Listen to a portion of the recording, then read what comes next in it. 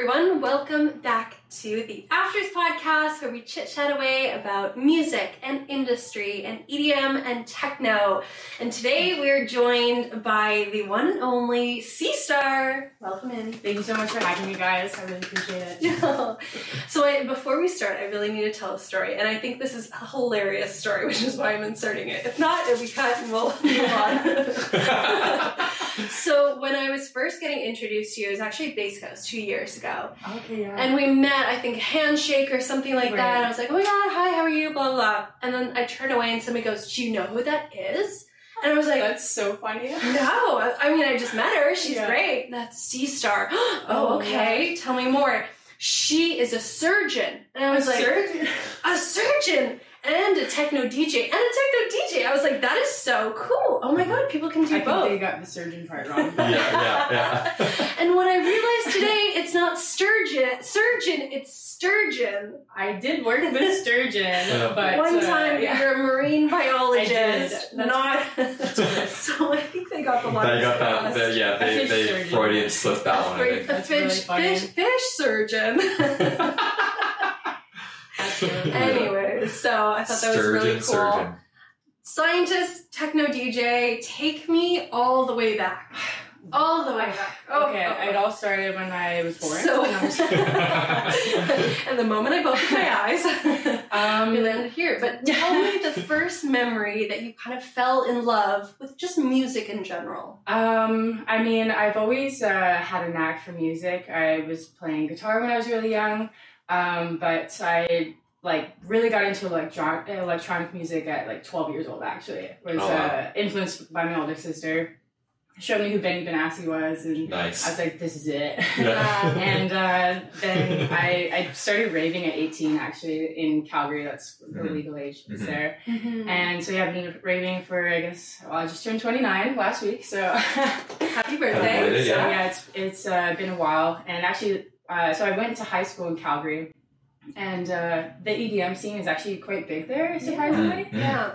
There's a lot of country music, but there's a lot They have of... some big shows there. I see them all the time. Like someone like, how did they get that show and we could get that show? Yeah. What the heck? I know. Yeah. It seems We're like better it'd be than so Calgary. small. Why didn't we get that show? Yeah, it's like a lot better of than just broader EDM stuff. Yeah. I remember going to Mad Decent Block Party. I don't know if you know what that is. So we had a version of that here. Okay, yeah. Yeah. And then I saw Dylan Francis and that kind of music. And Incredible. I actually had no idea about genres. I was not paying attention to it at all. I'm like, Yeah. it's electronic music Yeah. and stuff that you can rave to. Yeah. But then I, believe it or not, didn't discover techno or really understand what it was until I turned 26. Okay. Yeah.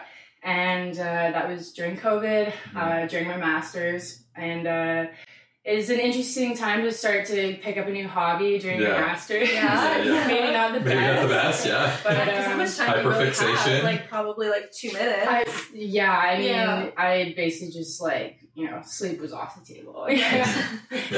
Staying up One thing to studying, go, but sleep. yeah. And I discovered techno, and within a month or two, I was like, I really need to play with this more. Right. And I just bought a mix deck, and I would DJ in my room for 12 hours straight. Wow. Yeah, so I'm self-taught and everything, but I would just zone in and wear my headphones, and all of a sudden the sun's coming up. I'm like, oh wow, I've been here for 12 hours. I should Yeah, probably I've got an exam in 2 Yeah, hours. I'm gonna go to school. Yeah. And then so I bought a deck and started teaching myself the summer of 2.5 years ago. Yeah. 2021. 2021. Yeah, approximately. And then things started opening up with COVID, and bush raves started happening. Yeah. Mm-hmm. And I went to a bush rave up in Squamish, and I met this guy, and I told him I was just starting to DJ, and he's like, oh, what do you spin? And I said, techno. He's like, have you heard of Vantech? And I was like, no, what's that? Yeah. And he said that they're a techno collective in Vancouver. I'm like, we have that? Yeah, right. That exists? Yeah, I had no idea about the underground scene, pretty much. Right. And, there's some bush raves happening on the island and stuff where I was living, and I was like, yeah, I gotta go check out this techno rave. Yeah. And wow, yeah, after that, I was just sold. And then a couple months later, they had a Halloween gig coming up, and I just kind of reached out and was like, hey, do you have any like spots on the lineup? And they just gave me a shot, and my first show was Halloween of 2021, and then I went up there. Had only used CDJs once before. Oh wow! So my goodness, nerve. What was the setup that you bought? So I started out with a Newmark, just entry level. Yeah. And then after my Halloween show, I bought CDJs. Oh yes. Oh really? Oh wow! Just go all in. I was like, I know that this is going to be my new sick addiction. Yeah. And I could really see myself like, incorporating it into my life for a while. So I'm like, I know I'm going to upgrade, and I'm eventually going to want CDJs anyway, so I just, screw it. The thing with the professional gear, too, is that it holds its value so well that it's really just like, for me with photography, I kind of look at it this way, too, especially with lenses and stuff. Yeah. A lot of the times if I buy a lens, that lens is free. Even though it's like a $3,000 lens or whatever, like 3, 4, 5 years later, I sell it for... $200 or $300 less, and I've made so much money off of it already. So it's like I'm literally renting the lens for $200 for 3-4 years. I keep them a lot longer than that anyway too. Yeah. So it's like with CDJs, you buy it for like I don't know, it's like $3,500 a unit, and then you're probably gonna sell it 5 years later for like $2,000 a unit. It's like you're getting most of your money back. As long as they're good condition. I've been able to like rent them out as well. Yeah. Especially like. In Victoria, there's not many people with CDJs, so that's... Especially during COVID supply chain issues, if you have them. Yeah. It was in hot demand. Interesting. Wow, that's quite the journey from like starting techno in 2021. Yeah. And then a couple months later having your first gig. How did that first gig go? Did you have nerves? Oh man, I thought I was gonna puke. Like I was so nervous, but especially on playing on gear you're not familiar with. So when I first got up there, like again, because I had only used CDJs once, I didn't know you had to like stop the track like while it's down, so then load the next one. Yeah, because also just keep playing, or I'll just flow. Yeah, so I just like it kept saying something. Oh, low lock, And I was like. And so then my song that was playing, like, I'm pretty sure played the whole way through. And I'm just looking up in the crowd, like, can somebody help me? Oh, no. But then after that, like, somebody came up and crushed it. And it was actually really funny because it was Halloween. I was dressed up as a cheerleader. And people were like, who is this girl? Right? Yeah, because that's such a different dynamic than what they see normally when you go up there, techno, guy in a black t-shirt or something. Shirt that's 15 sizes oversized. Yeah, right? Techno uniform. And they have the backwards cap or whatever, but you have a little visor. Tell me. I do now, yes. Yeah, okay, so that was really scary and intimidating, but next couple of gigs, how did you find them? Really awesome. I mean, like, I am really hard on myself, and I am a perfectionist, and so actually, like, for the first year of DJing, like, I did struggle with, like, anxiety, and, I had phenomenal performances and stuff, but it's like, even if just one thing went wrong, that's all I'm thinking about, and, people come up to me and be like, oh, that was an awesome set, and I'm like, like, it was hard for me to take compliments, and I felt like I kind of had imposter syndrome a little bit, because, like, I, just started DJing, kind of just came out of nowhere, and, a lot of that was just because of my perfectionist mentality.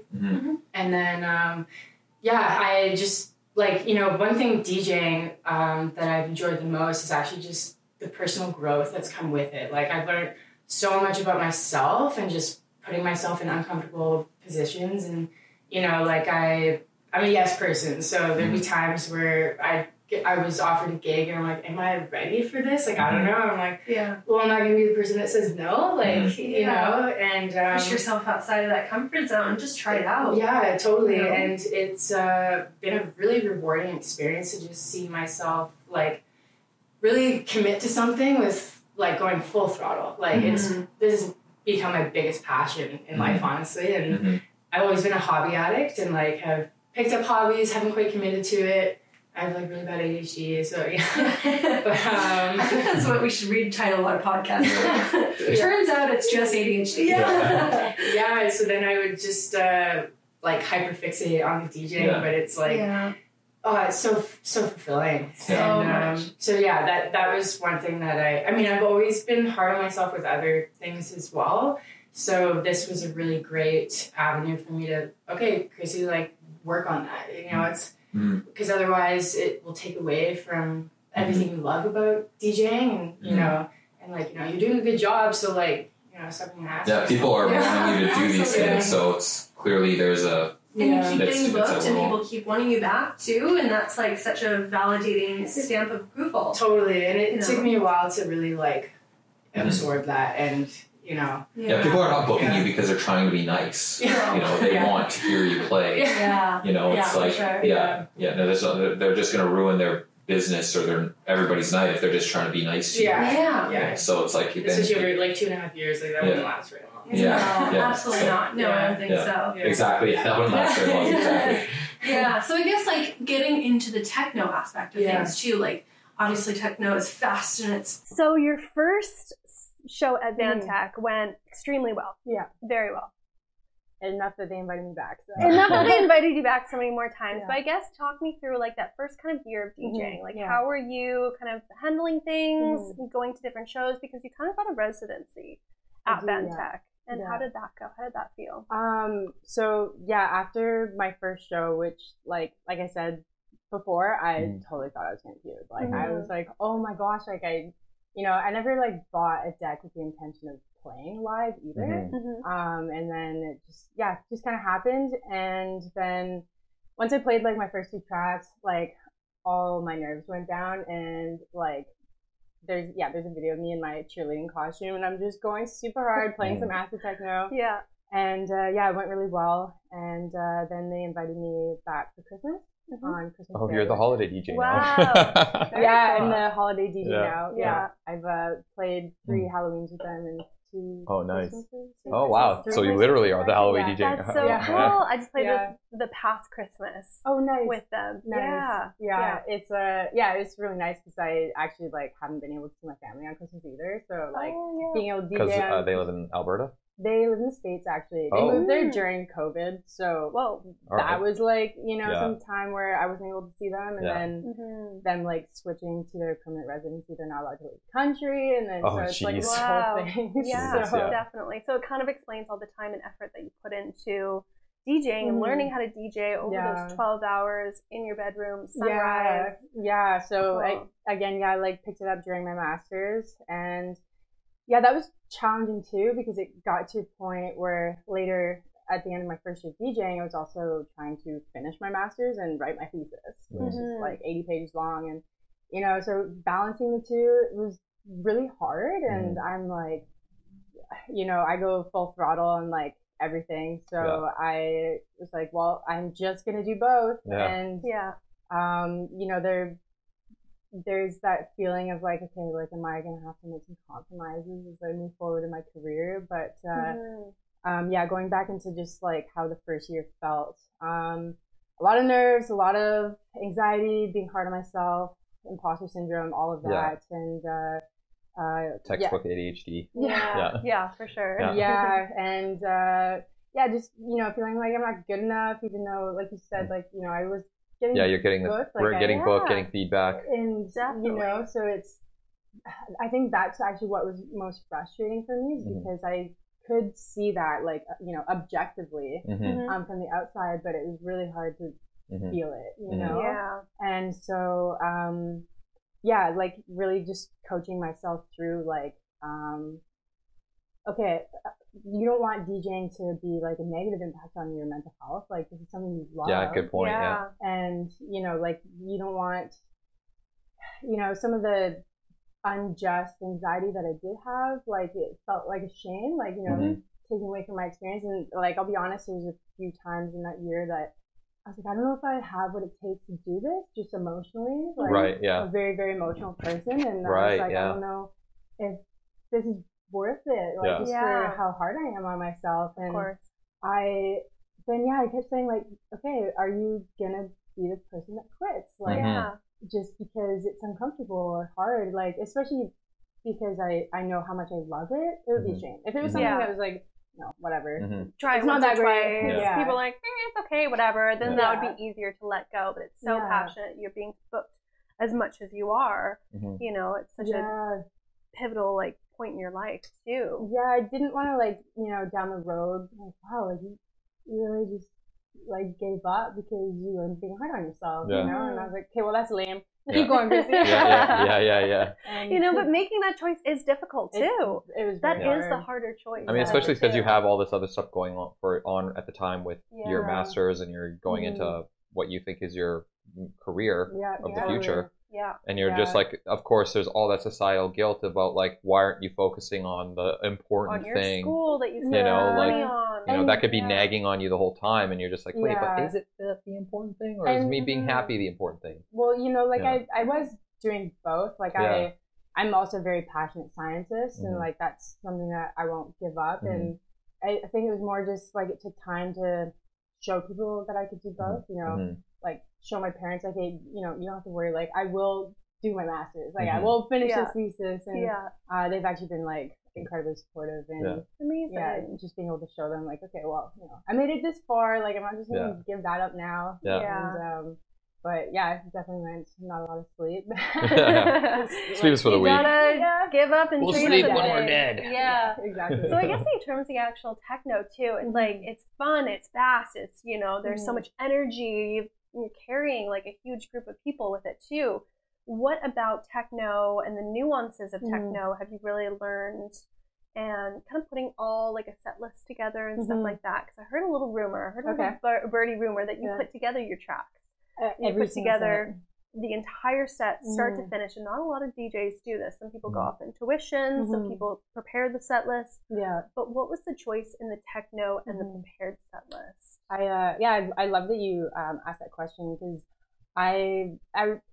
as I got into the scene and I actually realized how like hardly anybody does prep a set.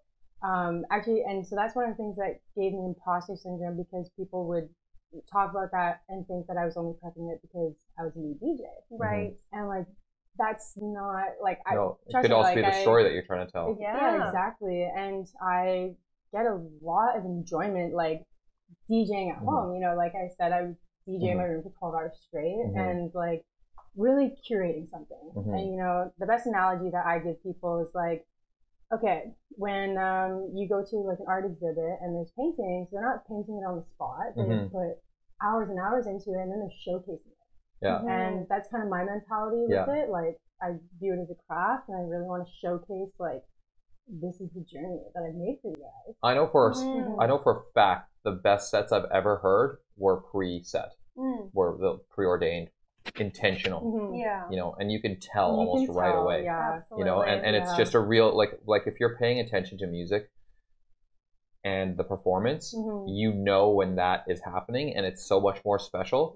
You know, I understand the whole mentality of your job is to get the crowd moving and all this stuff. It's like, but I think I think that if the set that you put together is doing its job, it's gonna lead them that way anyway. You know, and I've had that been asked too, like, oh, well, what if, you know, people aren't responding to it, you know, you need to cater to the crowd or whatever. But like every time I prep my set though, like I'm very intentional with it, and you know, I'm mindful of like my set time and the venue and like of course, and everything. So each time, like, I don't know, I think this will hit. Yeah. And it has every time, I'd imagine. I keep getting booked. So exactly. Yeah. You're doing something right. I think that's the doing a set, like, because I know a lot of people that they will prepare a bunch of tracks that they want and then just play them as they see the night going. They'll have an idea of what they want to do, but it's not so set up. You know, my first gig with Danica, we kind of did that. We had a bunch of tracks, and then we just kind of like vibed it, and then we just went like that. But then the set that I played at Hello Goodbye the next day, I had the track order pretty much set up as I knew how I wanted that set to go, and both of them worked. You know, but I would argue that if I was paying attention to the music, not as a person playing it, but as listening to it, I would definitely say that second set was way better. You know, I mean, it's two different genres, I think, that you were doing too, and I don't know if that plays into it a little bit more or less. It could be. You know, you're having your dance music and you're kind of judging off the crowd, and that's what I was doing at my last bikini and board shorts. Just being like, okay, I have all my ideas, they're on the mat you, and then responding and doing the next idea. And so actually to that, you asked about like what is it about the nuances of techno, and you know, like I love playing into like the tension building and like some of it is such a like dramatic, you know, and so because of that, that's why I really like to curate it. Like I totally agree, depending on your gig and your set time, like you know, people are just vibing kind of thing, but it's like I'm like, you know, I want to punch them in the face with my drops. Of course, and you'll like after it. holding them over the cliff the whole time, like, oh, a little bit longer.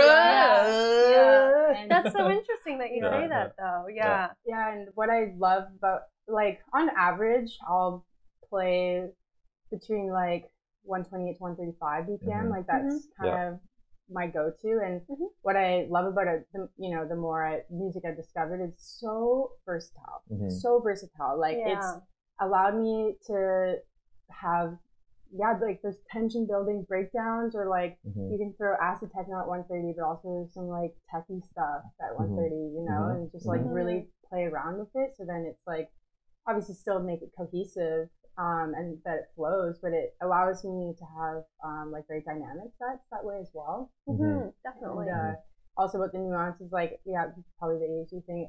I love stimming to it. Like I've always had a knack, like an affinity towards repetitive music, and then I think that's when I discovered techno. I was like, oh my god, this is the shit. I'm just, you know, just stimming over and over. It feels like, good, definitely, when you listen to it over and over again. And one thing that I want to pluck out from there is punch them in the face. And one thing that I love doing is punching people in the face, clearly, is when I'm doing my, on Twitch every single Sunday, I kind of do like a melodic progressive into techno, but then bring them down into organic house afterwards. So it's like this 3-4 hour journey of like kind of going through all those different emotions. Is there kind of like an emotional roadmap that you keep to, or every single set has kind of a different... Honestly, every single set is different, and I never really know like for the most part going into it like what I'm gonna play. Like it's always I just try and like listen to new music, and like, you know, for that week, I'm really vibing with this like emotionally. Sometimes my sets are more intense than others, and depending on my set length, you know, you spoke to. When you're DJing for a few hours, you can really do a lot there. Like, I do not like when a set, you know, it's 3 hours and it's just the same. Like, even if the songs are sick, you know, even if it's like my favorite genre, like, okay, like, you gotta switch it up. And so if I'm playing like a 1 hour, 1.5 hour set, like sometimes, especially if I'm doing like peak time at Dance or something, I'll just throw the fuck down for like for sure. But then so when I actually got my first booking at Gorgamish, that put me out of my comfort zone in a sense. Like I knew it was going to be a totally different vibe, and it really forced me to like find new music. But I was like, I don't want to be a sellout. I have to. They're hiring you. They're not hiring a cookie cutter template of something else. So it's like, okay, I'm not going to play acid techno for 3 hours. But you know, how can I play appropriate music that is, when people listen to it, it's still a C-star set. And you know, because before I started DJing, like had no knowledge about genres, subgenres especially. It was really hard at the beginning to just find new music. I would listen to some sets and I'm like, man, this is sick, but how do I find this? And where do I go for these tracks? You know, instead of just, you know, going on Spotify, like techno playlist, and it's like you're not gonna find much there. And so my first gig at Gorgamish actually was what like threw me onto another journey of discovering even just like some really like dark kind of tech house, like techno kind of stuff, like Oscar L kind of stuff, and you know, even like Jay Lehman, Julian Buell, those have become my favorite artists, and it's been nice to find that crossover of artists and subgenres that are appropriate at Dantec and Gorgamish, and that I can really like hone in on my sound and play it like, because the two different places, for anybody that doesn't know, the two different places kind of demand a different energy at both of them, and because you do have residencies both of them, it's a micro subgenre Keep going. It's a micro subgenre at each one of techno. You know, Mm-hmm. at Gorgamish, I feel like it's very. Keep going. Don't look at me. Keep going. I'll interrupt you when it's time. Okay. Actually, it's too late now. I've already interrupted you. They're saying the volume's low, and I'm looking at the levels. It's good. So the sub-genres and the vibes at Vantech and Gorgamish, you would think are very similar, but they're actually not. It's very, very different. And with somebody with a residency there, maybe you can dive in a little bit deeper, the kind of differences that you see. I don't think we've ever talked about that with Gorg, because we talk about Gorg a lot, but we never really talk about Vantech. So this is a good, So to me, from the outside perspective, then you can give the inside perspective. I feel like the outside, Gorgamish is very vibey. It's after hours. It's loose. It's fluid. You've got, visualizations up on the wall. Totally. Everything's really cool. You have a really good atmosphere. It's getting better with, a diverse kind of group of people there. And the music that you hear is very tech, deep tech, not on the raging techno side. And then when I've been at Vantech, it's hard, it's fast, it's dark room, there's minimal lighting. You're in a warehouse. You're in a warehouse, you're underground. It's Yeah. not a bar, it's not a setup, it's not a club. And so I think the things that you hear there is very much faster and, more energy. And exactly, you depicted it very well. And so I think the main difference, like when I played my first set at Gorgamish, I'm like, okay, it's not a rave. Like, do you know what I mean? Like, it's just... It's also not a club. Yeah. So, I mean, it's after hours, but it's not like, okay, this underground, like, warehouse rave kind of thing. And so, typically, what people do like about, if you're going to, like, a techno venue, they like, rave music, and harder and faster. And also, techno, I feel like it's a very acquired taste. Like, if you don't like it, you're not gonna like it. But if you love it, you love it. And so it's very like, a wonderful community of people that are like really there for like techno, right? And it's really awesome to see people like appreciate that harder like European like rave style music. And that's what I started DJing in my room, actually, by myself. And then so when I did discover Vantech, I was like, wow, like it blew my mind. There's people here like that? Yeah. Because you think of it like it's always in Berlin or it's always in Amsterdam. Totally. Have you been there? I like when I was a kid. So okay. I got to go there as an adult. But I do also really appreciate the vibe at Gorgamish. Like, it's just so different. And to have like a proper after hours that like I can play a bit like more groovy, like darker kind of stuff. And the talk about when I'm there playing a 3-hour set, like you can do a lot with that, especially like when you're closing too. Like I find like, in that last hour, like I mean, sometimes though people want it like not banging until 8 a.m. but people need in order to stay awake, they need to stay in that state. They want like that energetic music to carry them. Or they need to tone it down, otherwise they're like exhausted. And so that is actually the time where I will kind of prep like 2 sets. Like my first 2 hours will be the same, and then I have which direction is this going? I have choose your own adventure options. I have 2 different options. So either that's I can smart, actually. keep it going, it's prepped. It's like I can just keep going with that, or I can bring it down, go more techie, or like whatever I want to do. So that is the one venue in that hour specifically that I keep my options open. For sure. But the rest of them are set in stone. You know what you're playing. It's basically a script, and like I know exactly how long my set's going to be to the second because of it. So you practice beforehand? I go over it to time it, basically, because I have an intro and my last track, and I want to be able to like get them both in. And so I time it, and sometimes like thinking of the DJ before me, if they're going like 2 minutes into like my set time, that matters. So then sometimes what I'll do is like I'll throw in an extra track at the end, or a track that I know I can take out, like based off, and it'll still be in key and it'll still flow. And I know that those transitions, so it's like you're bringing the variables, you're bringing the science in there. Sometimes there's a lot of prep. That's a lot of like prep for all the situations that a lot of people probably don't do. They just wing all it. The variables. And so take a guess at how many hours I'll put in for 1 hour set, a 1 hour length. I'm gonna go with 4.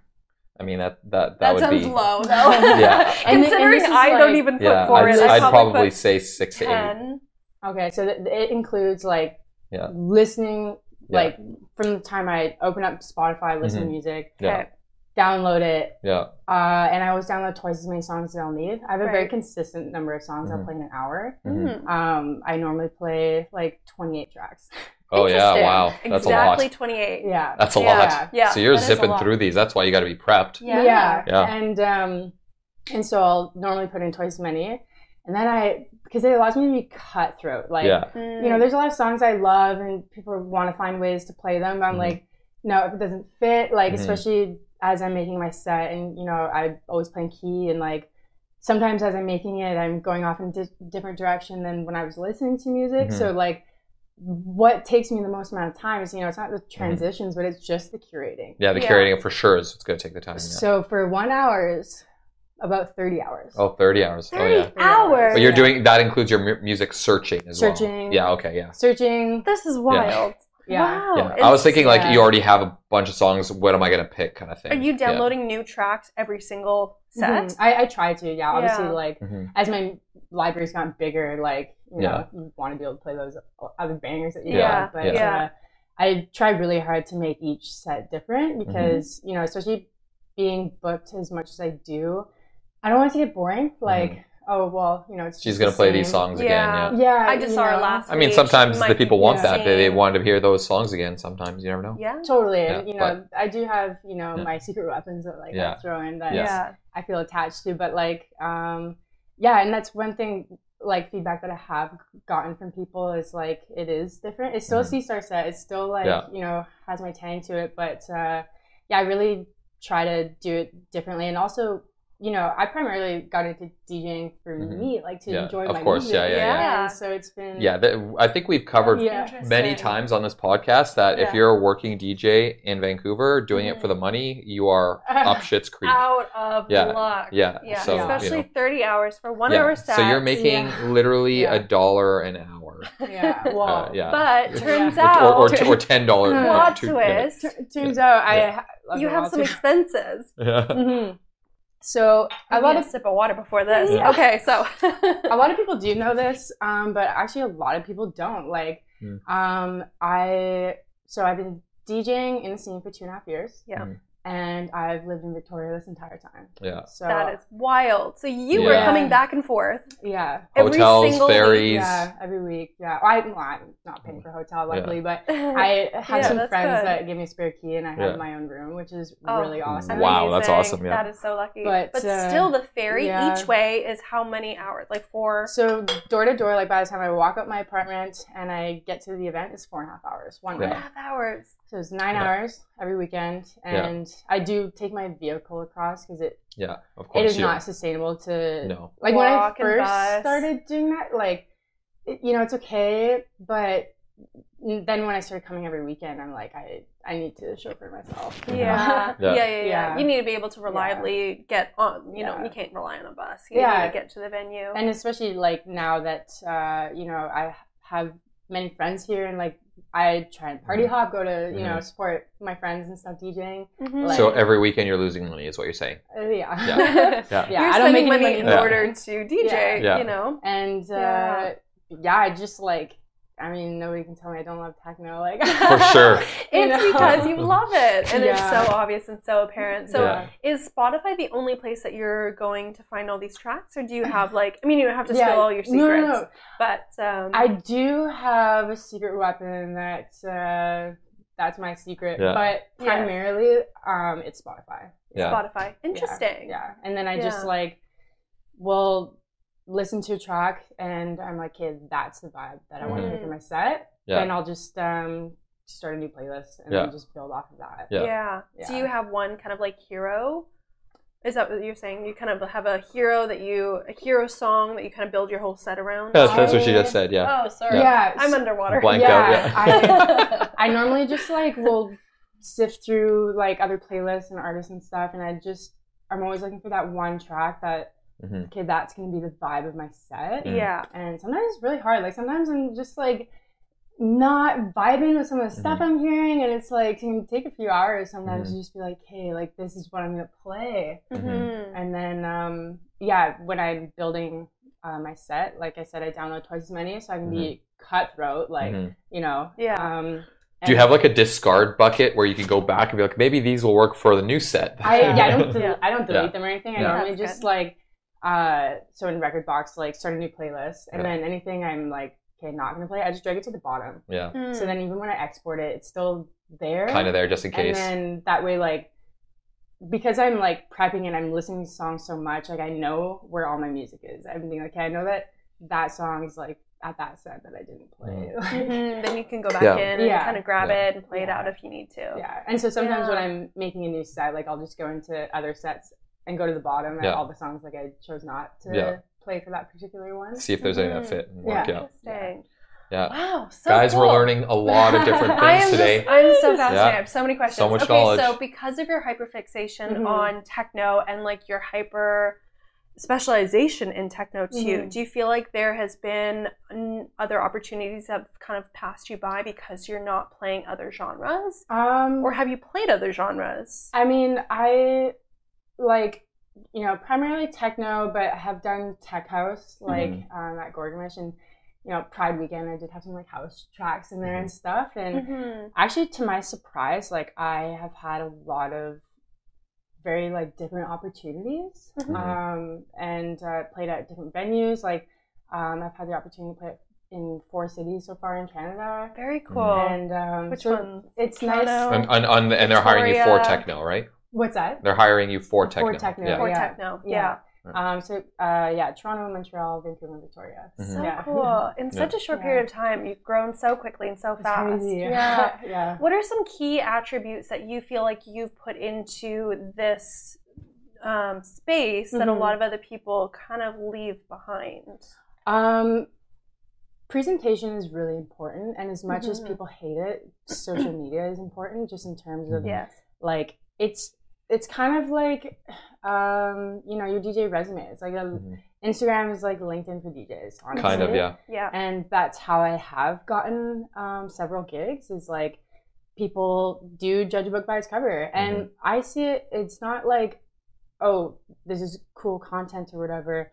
My depiction of it is, you clearly take it seriously. Yes. You are taking yourself seriously, and you are putting in the effort to showcase it, and you know, putting up the right content, you know, like not just posting anything, but like there's a story here, and you know, I was trying to just go on like grid view and be like, hey, how's the overall, like, you know, and I think it just shows professionalism and how much you care. And that's often why like some DJs may get booked over others. And then, like, I actually had, someone tell me this, which was insightful, of like why they ended up choosing me, was they were scouting for DJs. They were mostly creeping on Instagram. So that's the first thing, right? Judging a book by its cover and being like, okay, you know, she has like energy, she has like engagement on her posts. Okay, that's good. And then they'll go to your SoundCloud. And so even with that, like I'm very, very picky with what I put on my SoundCloud. You know, like I have probably curated like up to like 100 sets, and you know, I think I only have like 9 on there. I still have a handful that I want to put on there, but it's like, it really matters. Like I've heard promoters, they'll listen to one bad set on someone's profile if the transitions were messy, and they'll write them off. Instantly, forever too. Because you know, because if that's what you're willing to put online, then what are you willing to do in real life? And how are they going to know that when you perform it's going to be different? Like, and you know, these are people that, you know, you're not networking with in person. Like, you know, it can be someone from a collective that you've never met before, or like, you know, a promoter in a different city. And so it does matter. And I know people hate it. Like people, you know, there's a big talk about how, you know, Instagram, like, oh, we're only focusing on that. And it's like, kind of like what we were saying before, it wouldn't last very long though. Like, you know, there's an argument of like, you know, people getting booked based off of like their aesthetic or whatever, but it's like it wouldn't last. No. So it's like this is just the forefront. It'd be a flash in the pan kind of thing. Absolutely. Like, let me show you that I am a professional. Like, I view this as a craft. This isn't a party to me, you know. And then you deliver, right? And then that's what will get you booked because you know, if you're just have like really awesome pictures and then you go DJ and it's a shit show, like it's you're not getting booked right? Yeah, definitely. So I guess within your aesthetic too, you've got the visor, you've got the 90s outfit on, which is so cute. I'm obsessed with all of your outfits. Where do you get them, if I may ask? Yeah, no, of course. So when I started raving again, like post-COVID, I was like, I really want a visor to rave in because my hair gets frizzy. Like, I basically just want it to be out of your slick. face, And I have always been raving in tracksuits. So I'm like, it would just fit the vibe. Like, it was kind of, you know, and then like starting to DJ. Well, I can't DJ without it because my hair just gets caught in the headphones and everywhere. So it kind of just slowly became like, you know, at first it wasn't super, oh, this is gonna be my brand. Like, it wasn't that intentional. It was more just like, keeps me slick. It's the most pragmatic branding ever. Oh, for sure. It all makes sense. Yeah, and, you know, I like when I can just have tunnel vision to the DJ with my little visor. Sometimes, you know, don't look at me or like. Well, you have an intention. You're there to do a job, and that really comes across when you're, you know, so focused on it. Yeah, and so I did end up actually getting, so I was wearing like this white Champion visor to start with.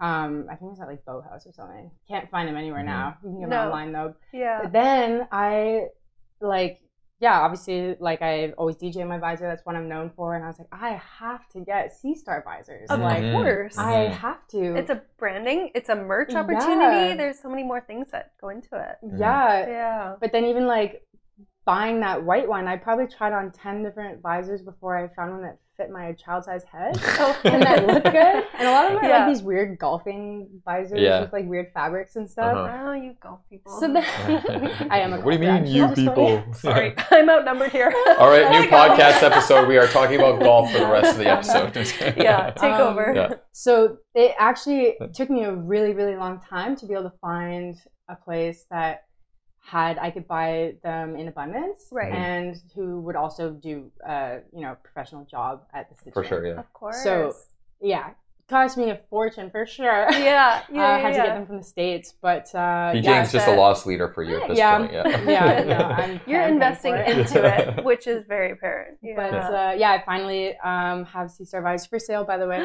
For sale, link in bio. Link in bio. Yeah.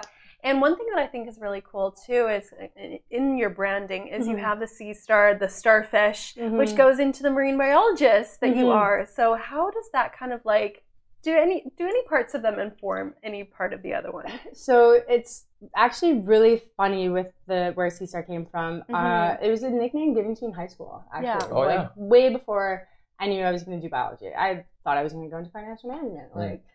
So that as had we all nothing do to do at with 5 years old. Like, Wait, where'd that come from? I know, right? I actually was taking like financial management courses in high school when everyone was taking baking, and I'm like, I don't know, had this weird obsession with finance. And then I love it. And now your financial literacy is through the toilet because you're spending all this money trying to DJ. I know, At least she's keeping track of it. I'm sure you have spreadsheets. I do have spreadsheets. That's a lot of red on this spreadsheet. You have to be a nerd here. I know. If you're not, I don't think you're a DJ. And I'm a scientist, so I'm definitely a nerd. We're all with it. But it was just, you know, C for Chrissy, and just call me C-Star.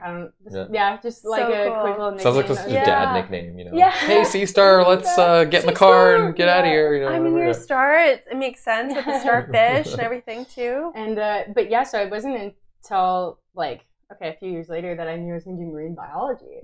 And then when it came time to choose a DJ name, I'm like, oh my God, C-Star is so perfect because now I'm a marine biologist. And this is so cool. So it actually like wasn't related to like biology at all at the start. Wow. And then it just became. It evolved into it.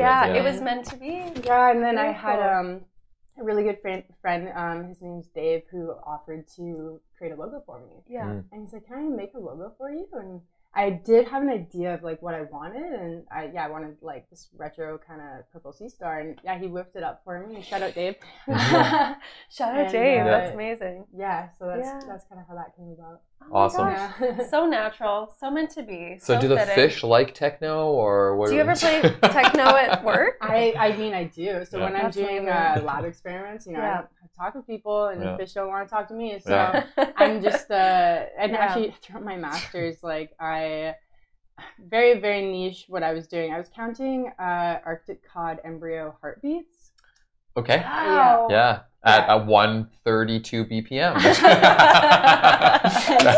so there we go. Just like blast techno, and I'm sitting there with a clicker. Oh my gosh! Yeah. And I'm like, you know, I'm a night owl, and like that's when my brain is like working at its best. Mm-hmm. So I was able to just go into the lab. Like everyone's gone. I start at like 8 p.m.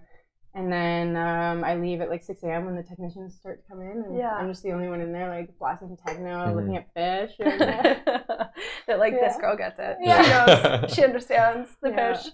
That's so cool. So I guess you've had so many wins and getting into DJ so fast. You've got your residency so quickly. Mm-hmm. What were some of the things that you found to be a struggle? You kind of mentioned them before, the imposter syndrome, that sort of thing. Was there anything else that was kind of like really holding you back, or kind of roadblocks, external ones maybe, or external ones, something that you haven't kind of touched on? I mean, like, life can be intense, like, you know, shit happens, stuff gets in the way, like, you know, family stuff, but it's my passion for techno. It was actually like a really good outlet for me, you know, and like being a stressed out student, it was so nice to have something that was a total brain switch.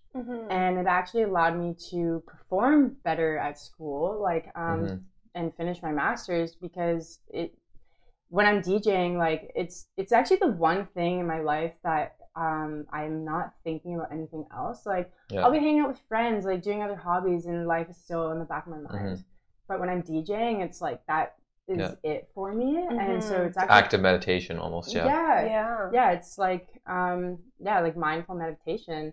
And it really, it was really good for my mental health. But then there's the other struggles where it was, I would have anxiety with it. And then it would, like, I have to go in front of a crowd, and am I good enough? And all sorts of stuff. It's this beautiful escape, but it's also causing you like mental anguish at the same time too. And so that's made me actually like, what I appreciate the most about my experience throughout the years, 2.5 years DJing, is just like how much I've worked on myself mentally through like working through those challenges, and really like taking the time to reflect on, okay, yes, be critical of yourself, because that's the only way you'll get better. You don't want to be delusional. No, totally. Like I want to critique myself. But then like you have to let it stop at some point where it's not detrimental, you know, like stop spiraling, stop, you know, thinking you're not good enough, like just do what you love, and yes, critique yourself, because I do want to get better. And actually, you know, in terms of DJing, another roadblock I had, it was like maybe like a year in, I felt stuck with my like artistic expression through my sets. Like I was like, I just don't quite know what I need to make them better, or like do something more with them. And it just like I don't know exactly what it was, but I think just with time, like something really clicked, and you know, spending more and more hours DJing, it just like things clicked, and I was able to like think of some, you know, really clever transitions and clever way to like draw out my sets. And but yeah, there's like a few month period where I did feel frustrated. I'm like, I want more out of my sets, but I'm just not quite sure how. You know, the potential is there, but it's just unlocking that little key into the next thing. Yeah, because I'm like, I want each set to be like, you know, impressive. And it's like, I was like, I'm just feeling stuck there. But so it was really nice when I broke through that, and just this mental breakthrough. But I mean, all it takes is just time, like DJing and getting better at your craft. For sure. Definitely, there is a certain element to this that it's just like, it is time, and you can't rush that process. No matter how much I want to, you know, go faster, do better, have more gigs, all this. You need to tell yourself that every I freaking day. do. I really do. I have to tell myself that. But it is really, well, this is me telling myself, it really is just time sometimes. Yeah. Especially if you know if you're putting in the work. Yeah. You know, if you're putting in the work, it's gonna click at some point. You can't predict it necessarily. You know? Yeah. You know, I mean, I've already gone through this journey with photography. So like, I remember when I was starting, you know, I think for the first 2 years, I think every single picture I hated, even the ones that people liked. And then like, you know, people kept saying, this is awesome. And then I'm like, okay, I guess I'm doing all right. And now if I look back at that stuff, I was like, yeah, that really was crap. Yeah. But like, I'm so much better now. Yeah. You know, because I was able to continue working on it and take the criticism, take the compliments, and just keep going. You know, I think I'm, you know, just like you've described, and even with you, we've talked about this, like, I'm such a perfectionist that I'm trying to get over that. Like with my DJing as well, it's like, if it's not perfect, I'm just like, can't do it. I'm not going to do it. You know, yeah, it's just, give up, throw it. And I kind of have to push through that myself too. But I feel like the way that I used to treat photography was I am taking photos for other photographers. You know, that's how I treat it. And with DJing, it's like, because again, we're friends with so many DJs. We hang out with so many DJs. Yeah. You know, it's like, I feel like my entire friend group is working DJs. Like, since when did everybody become a DJ? But it's like, but even just, but like, it's just because we, exactly. It's so much. If you love music, you're going to hang out with DJs apparently. So anyway, but like, it's, you know, I feel like now if I'm going to perform, it has to be so good that a DJ is going to feel like it's okay. Right. And then now that's putting all this other pressure on me. And of course, and the thing is none of that's real. Like, it's just, I'm putting that on myself, and I just have to like, stop it. You're okay. You're going to be fine. Go out and do the work. And it's like, you know, and remember why you're doing it. Yeah. Because that was actually the thing that really helped me the most was just, okay, like, you know, one of my biggest flaws, I do care about what other people think of me. Like, and that's something that I've been more mindful of. And, but like, okay, why are you doing this though, Chrissy? Like, remember why you started. Like, you fell in love with techno and you wanted to hear it on a damn good sound system. Like, you know what I mean? Fantech is the place. I mean, like, you're doing it because you actually love the craft. You love making a set, DJing at home, making a set, and then showcasing it, you know? So it's like, and even listening to it again for your own sake. You know, I do love listening to my sets, but it's just because I'm like, I love this music and it's like flowing nicely. Like, you know, can be better. I was saying that to somebody else a long time ago, and I've told this to you as well, is that like, when you're good enough that you can put together a set and you really, like, if you are playing music and listening to it as well, it's like you're the best DJ in the world as far as you're concerned, right? Because it's like these are all the songs I want to hear in the order that I want to hear them, and then I nailed it. So it's like I'm the best DJ in the world. Clearly, obviously. I mean, this is my favorite set because it's literally made by me for me. That's true. It just allows you to have something that you're gonna really appreciate. You know, like, whether or not, like, I think I'm the best DJ in the world, which I'm totally not, but like, it's more just like, it's totally curated for you. Exactly. Your specific taste. That's what I mean. It's like, you obviously I'm not saying that I'm the best DJ in the world, but like, I am. But you know what I mean? DJ. But it's like, it's exactly it. Like, it's like, if you do it right, then like, there's no reason why you wouldn't want to replay that set, because it's like, I made this in a way that I want it to be made. It doesn't get any better than that. So I guess like one interesting thing coming out of the 2 years too is like, you've got a lot of you maybe got a lot of criticism from yourself. What is one piece that has kind of stuck with you? Either both love and criticism. The love part, honestly, I like always for myself, just remember why you're doing this, you know, and it always puts a smile on my face. And, and you know, that like ties into all the decisions I made. You know, the not quitting when I, like, let it really bog me down and be like, well, what are you gonna do? Like, just say no, or like back out of this and then regret it? It's like remembering I'm doing it because I love it. And then when I curate a set, it's like I I created that because I love it. Like, no one's gonna spend 30 hours prepping a set if they don't love it, right? Totally, Of course. And so it's like that. Especially to make literally negative money doing it. Yeah, exactly. You know, it's like I'm not making money. I am spending like a work week worth of time for an hour for 1 hour set, and like commuting 9 hours round trip, and it's just an insane amount of hours. It just makes me feel really good to know that I love it that much. You Yeah. know what I mean? Like, Yeah, that's honestly like the thing. And I think one of the best compliments that I receive after a set is when people say, like, I can tell you really love it. Yeah. You know, like that goes way beyond like, for sure. Oh, I enjoyed your set. When they're just like, wow, like you're so passionate up there. I'm like, yeah. I don't even think you know how much that means to me. Like, you see me. Yeah. You know, I do feel seen. And then in terms of, oh gosh, like, yeah, you know, I don't get me wrong, I've had some like 1 or 2 horrendous sets. A lot of it was equipment malfunction, unfortunately. And you can't communicate to that crowd, and I let my anxiety like just totally put a wall up, so I was not responding properly.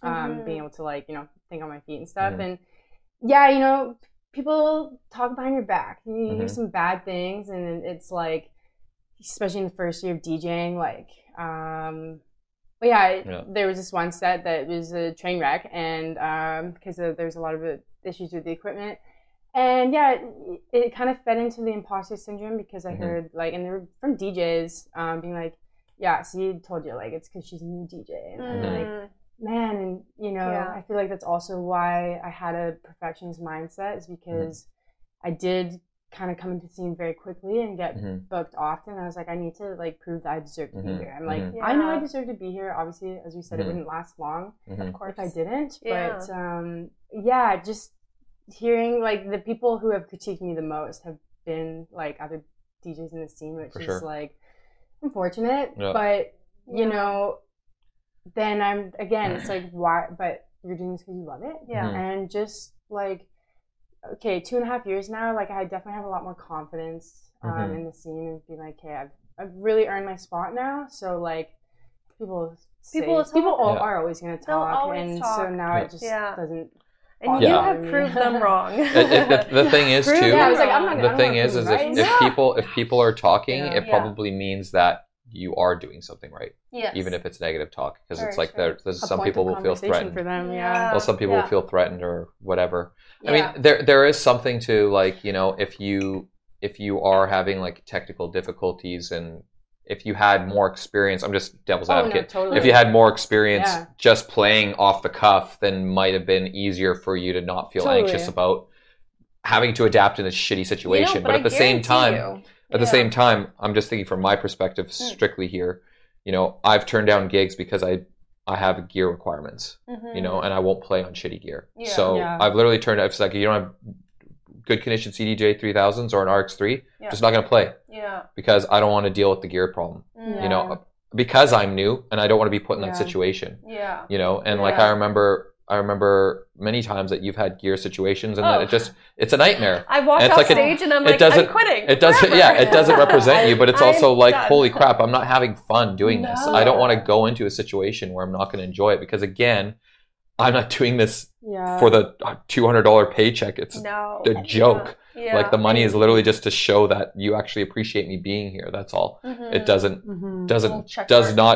not affect my life whatsoever, and it doesn't affect any of these DJs' lives whatsoever. This money is not good enough. Nobody's putting bread on the table, you know, for me, I'm not going to play a gig if I'm not going to have a good time, and I know if the gear is not going to be good enough, then I'm not going to have a good time. So why would I do it? It's definitely felt soul crushing at times, especially because like, I am somebody who does put so much time into their set.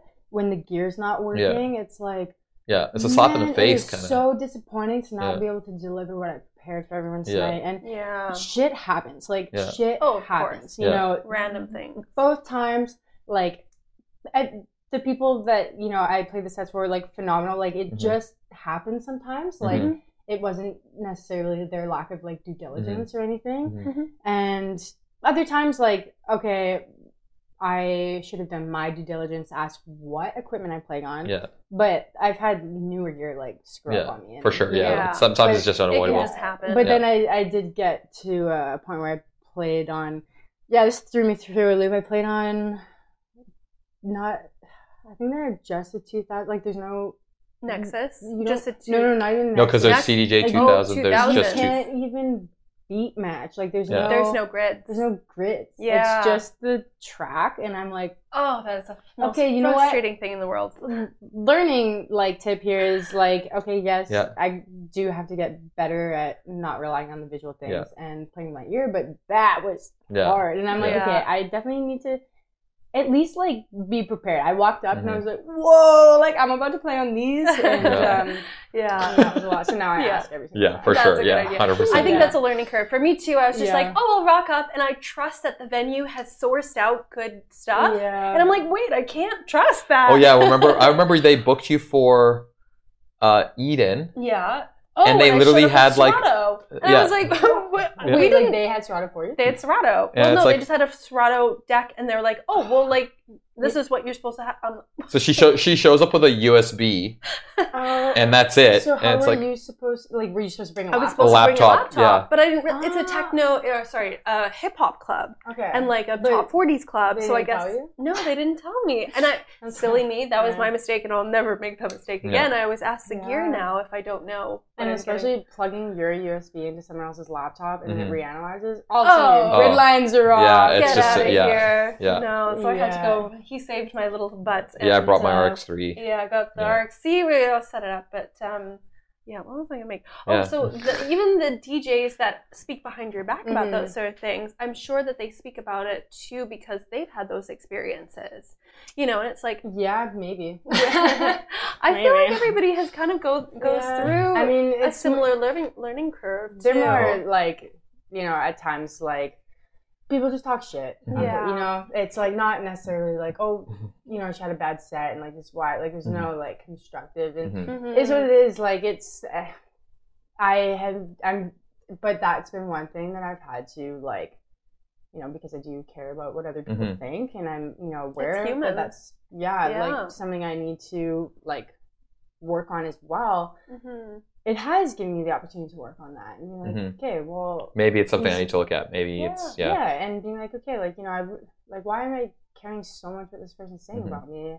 And, you know, is there validity to it? Like, can I actually take some of it away, or is it just total trash? Yeah. You know, and you have to really instead of just that. Instead of just hating yourself automatically, just assess what it is, and then can I discard this? Can I learn from it? Trigger that you have. And then also not being an asshole yourself and just automatically hating on it. It's like, what is the truth here? Like, because that's the only way we're gonna grow and take feedback. It's like, is what you're saying valid? And maybe it just came out in not a nice way, but like, is there something I can take on it? And sometimes there's nothing you can take from it. It's just, for sure. Leave it in the trash where it belongs. You know? I mean, sometimes like, I mean, the thing with art in general is it is subjective, you know, and like just because you love techno doesn't mean the person there loves techno the same way you do, or maybe they like a different techno. They like, you know, they like some sort of driving industrial and you like melodic or whatever, you know. I was just like, and then they'll be like, oh yeah, that shit was terrible. And then you'll ask 10 other people in the same crowd and be like, that was the best thing I've ever heard in my life. And it's just like, who knows, right?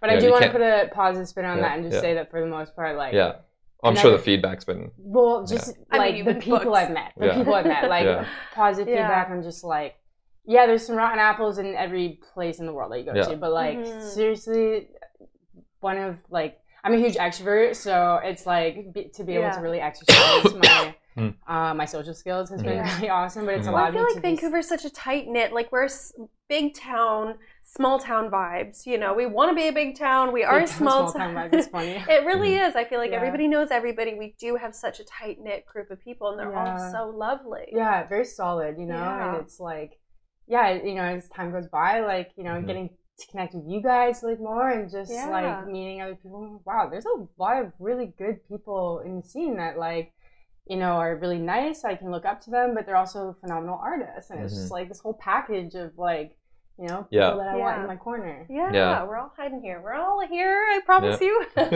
Come to Vancouver.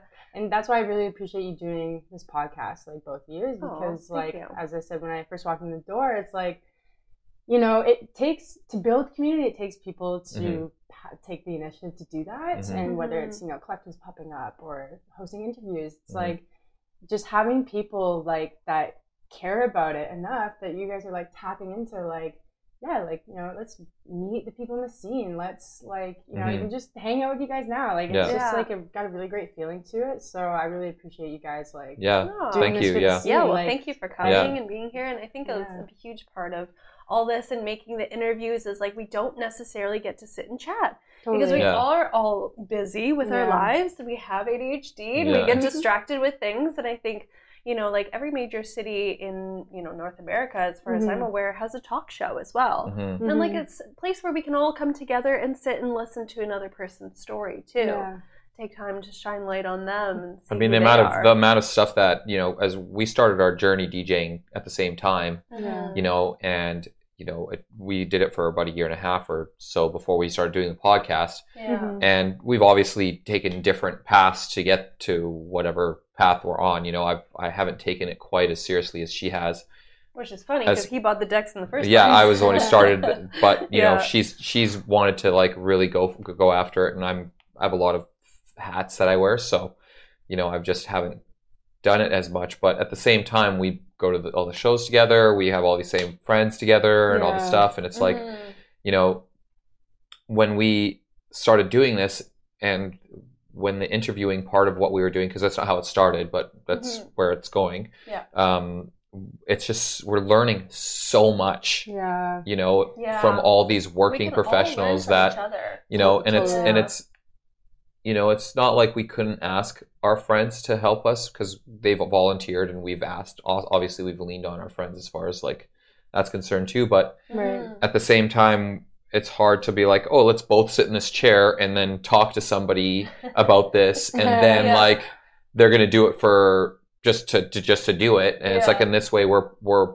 offering value as well as receiving value in such a great way, and then offering that to everybody else because they could get all this information too now, and it's and then it's just there forever, and it's just been so much fun. Like I mean, I would do this if, you know, it never turned into something, you know, and the fact that it's turned into something that it has, you know, like I was just telling her, like I don't think we can go out anymore where we don't meet people that we've never met being like, hey, you're the podcast guys, and it's like, what? Or I go out alone. Oh, where's Nathan? I was like, it's like we're kind of. I mean, pretty much. I mean, it feels like we see each other every day now. If I don't go out with him, I kind of miss him. So it's like, you know, it's been a very interesting journey that I've had a lot of fun doing. I've always wanted to do a podcast because all I do is talk shit. I'm full of opinions.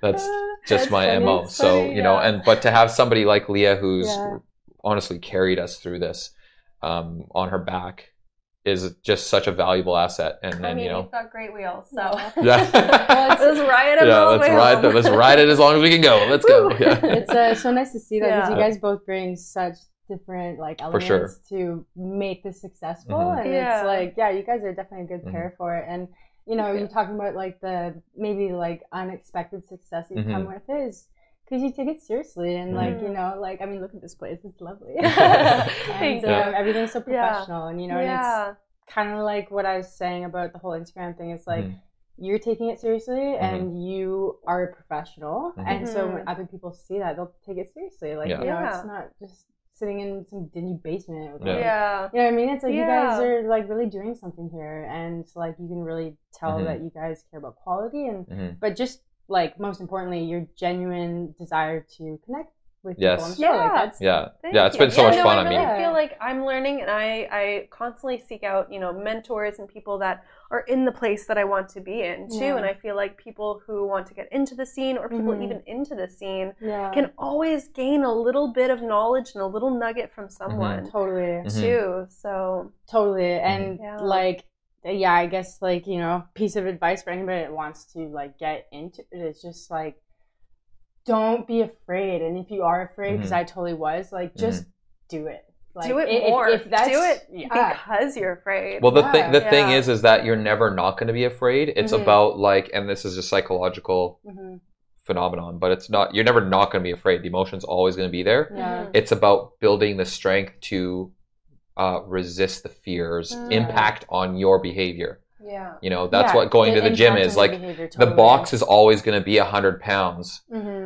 What you're doing is building the strength to be able to lift that 100 pounds, not to avoid the or to make the box lighter. It's not the box's job to become lighter. It's your job to it's your job to get stronger so you can lift it more easily. That's basically the same phenomenon. Use the fear to your advantage of being like, well, that's just going to boost my drive. You know, it's just going to make. That's how you know it matters. What you're doing matters. You know? And I still to this day get nervous before every single set. Every set. Yeah, but it's like, okay, remind myself, okay, there's like a healthy amount of anxiety that comes before a set because it just means I care. Yeah. And I'm like, the day that I stop getting nervous, like, you know, it's become too easy for you, and you're not pushing yourself. That's what I think. Yeah, totally. Yeah. I've heard that actual line from so many amazing artists and actors and comedians. It's like they all say the day I don't get nervous is the day I quit, because that means that I don't care and I've moved on and it's blasé to me. Yeah, totally. So the anxiety, the little bit of nerves, the little bit. That's why it's there. It's just like, whoop, it's why it's there. It's telling you you care. Yeah. So what's next for you? Where do you want to go? You've conquered the world. No, I'm just kidding. You've conquered Vancouver. You have your residencies. What are you looking forward to? A little bit of producing in there? I have started producing actually. Cool. So I started producing about 1.5 years ago. And then in the last 6 months, my computer got compromised and I had to take everything off of it. Haven't been able to reestablish Ableton on it yet. Did you were able to save your stuff somehow? It's on a hard drive. It's on a hard drive, but it's as far as like, is it recovered or not? We'll see. Yeah. Stay tuned.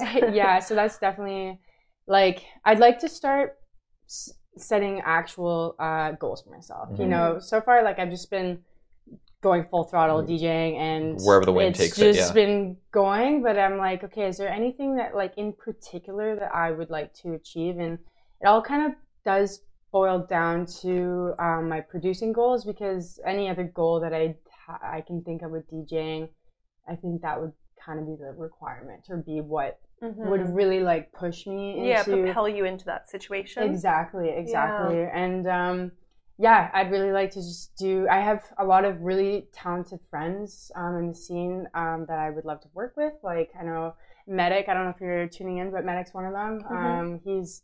He has actually like been, I consider him my mentor in a way. Like, I really look up to this guy, and he was actually the one who gave me my first opportunity. It was actually, so before my Halloween show, he followed me on Instagram and I followed him back. I was like, Techno DJ, like I just started DJing. And he's like, I'm doing a live stream on Wednesday. Like, do you want to come? And I was like, whoa, like that's crazy. Yes. And again, I was like, are you just gonna say no? Like, you know, I feel like, right, because I've never DJed in front of anybody before, but I said yes. And he just like, he's been so generous to honestly like so many people in the scene. And so he's been producing, so I want to work with him as well. And actually, I have a friend who he's been a producer for like 11 years. His name's Miguel. Shout out Miguel. I don't know if he's listening, but I'll talk to him later. And we actually did make a track together, and I made it for I could say 1.5 years ago. I was doing these Matrix themed.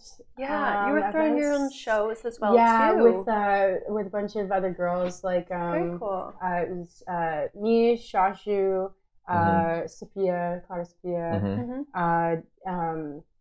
Anna, like DJ Red, and Lisa and Iron Sam. Wow. And so we were just like, let's do an all-female show, and we did it Matrix themed.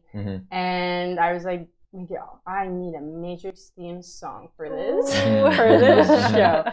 You have to have it. That was the first time that the first track I made, and it went off with a hitch. And then again, the ADHD thing, I will start projects and not finish them. Like, I have so many tracks.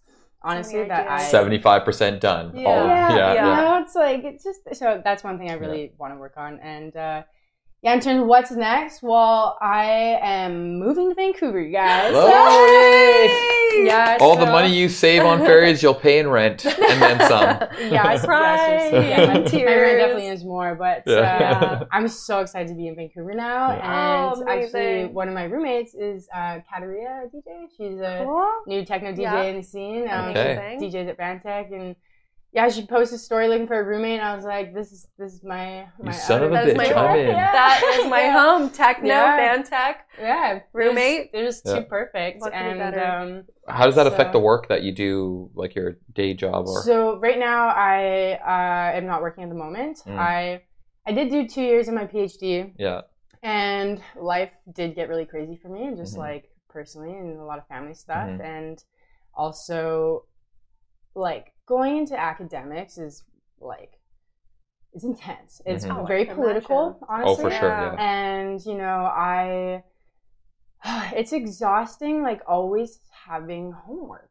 Like, no doubt. But it's like, even you get your doctorate and you become a research scientist at a university, it's going to be the same. Like, I just realized nothing is actually gonna change. You're just getting paid instead of paying for it, but other than that, it's the same thing over and over again. I'm gonna have to go home and write grants to like pay my salary. I'm gonna have, you know, I wanted a research lab with grad students working in my lab. Then I'm gonna be marking their papers and all that stuff.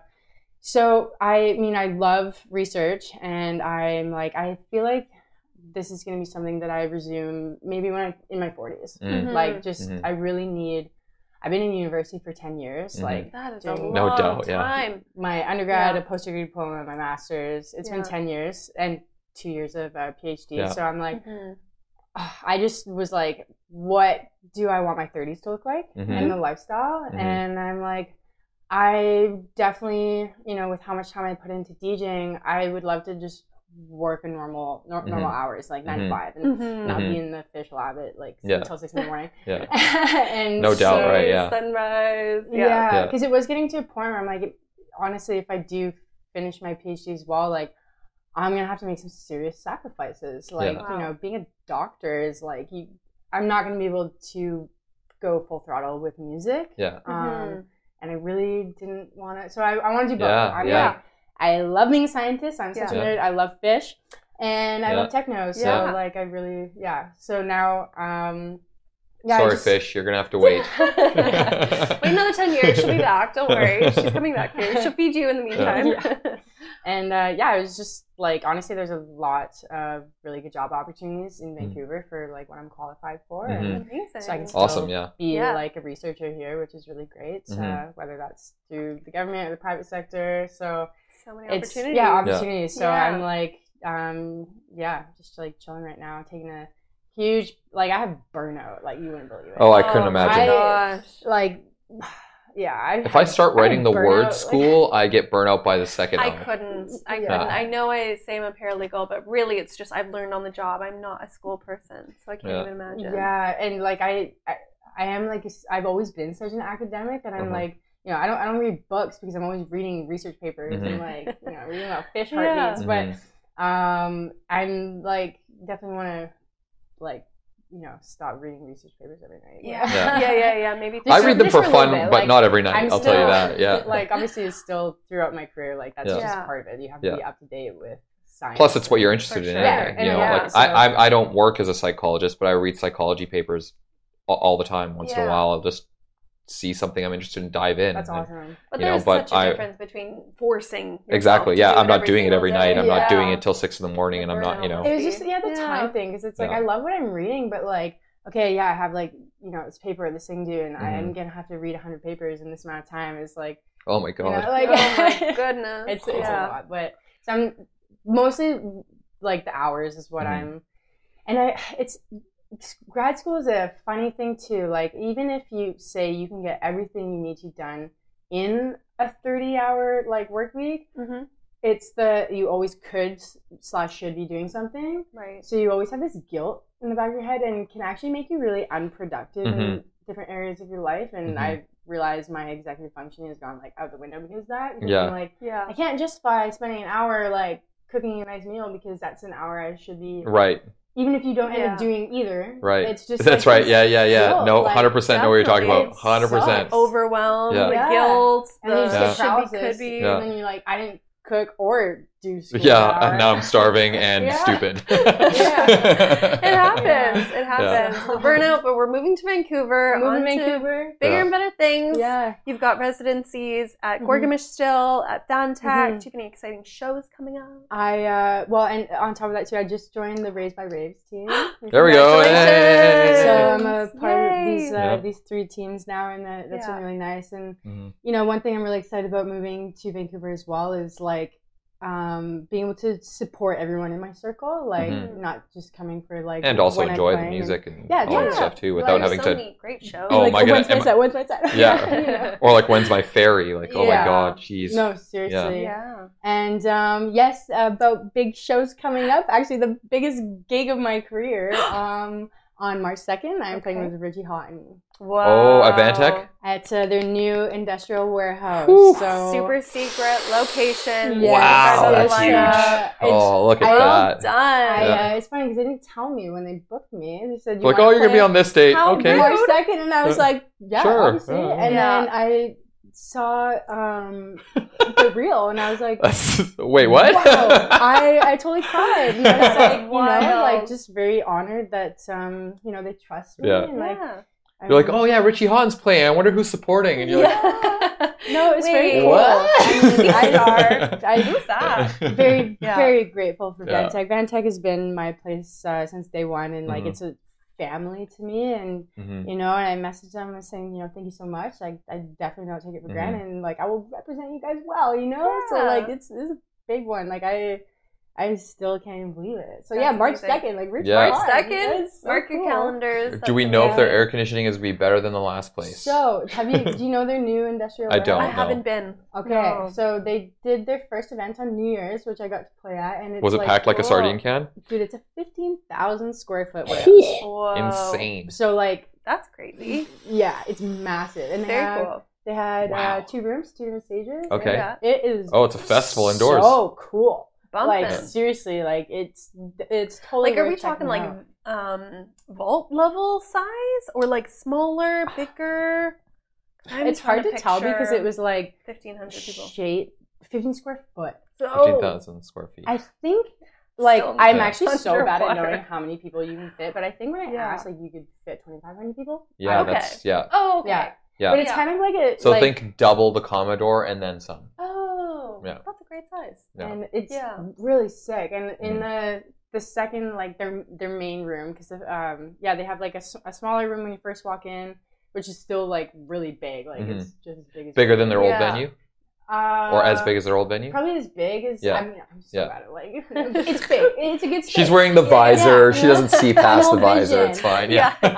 And then you like walk around this corner. They have to go around the bend, and all of a sudden it just opens up, and the ceilings are so tall. And I was like walking into Narnia here. Like, let's go. Okay, so it's not going to be a sardine can like that. God, the Richie Houghton show last time, I was dying. It is very, very worth checking out. And well, I guess we'll see you there. Well, I would love that. Yeah. And Vantec's like they've had so many like headliners coming in. Like they've been really on the bookings, and now with this new space, like being able to curate like the proper show for a bigger warehouse venue, and then you know the Vantec warehouse, and so it's really cool to see like how they're gonna play with curating these shows and like introducing new vibe and new artists and bringing more people on board. Totally. That's very cool. Yeah. Congrats to Vantec for sure. Yeah, that's really huge. Seriously. Yeah, that's huge. Really impressive. Yeah.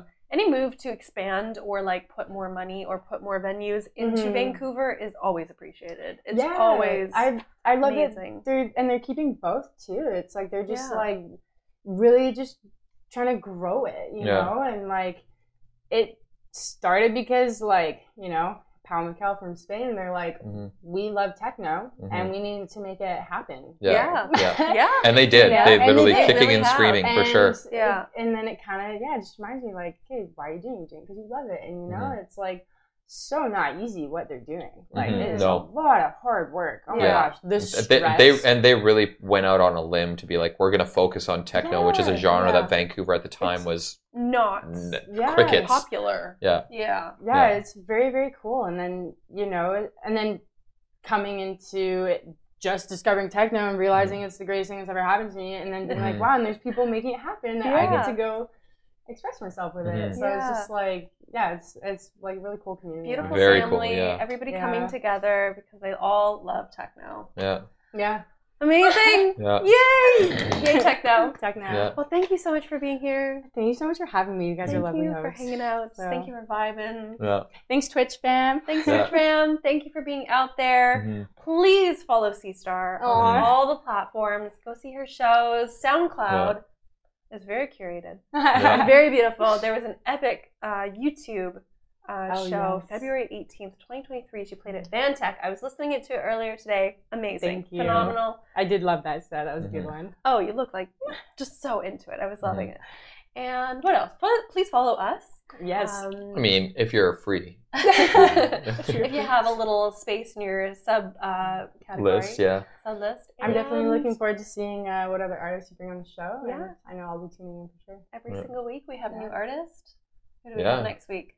Somebody exciting. Somebody very exciting. Very different, very exciting. You're keeping a secret. I like it. Little secrets. Okay. Little secrets. That just means you'll have to tune in. Tune in. I feel like I'm forgetting something. No, that's it, right? Are we gonna do the weekend report thing after? After we get this. Okay, stay tuned. Come back for the weekend reports, and we'll see you very soon. Much love, guys. Bye.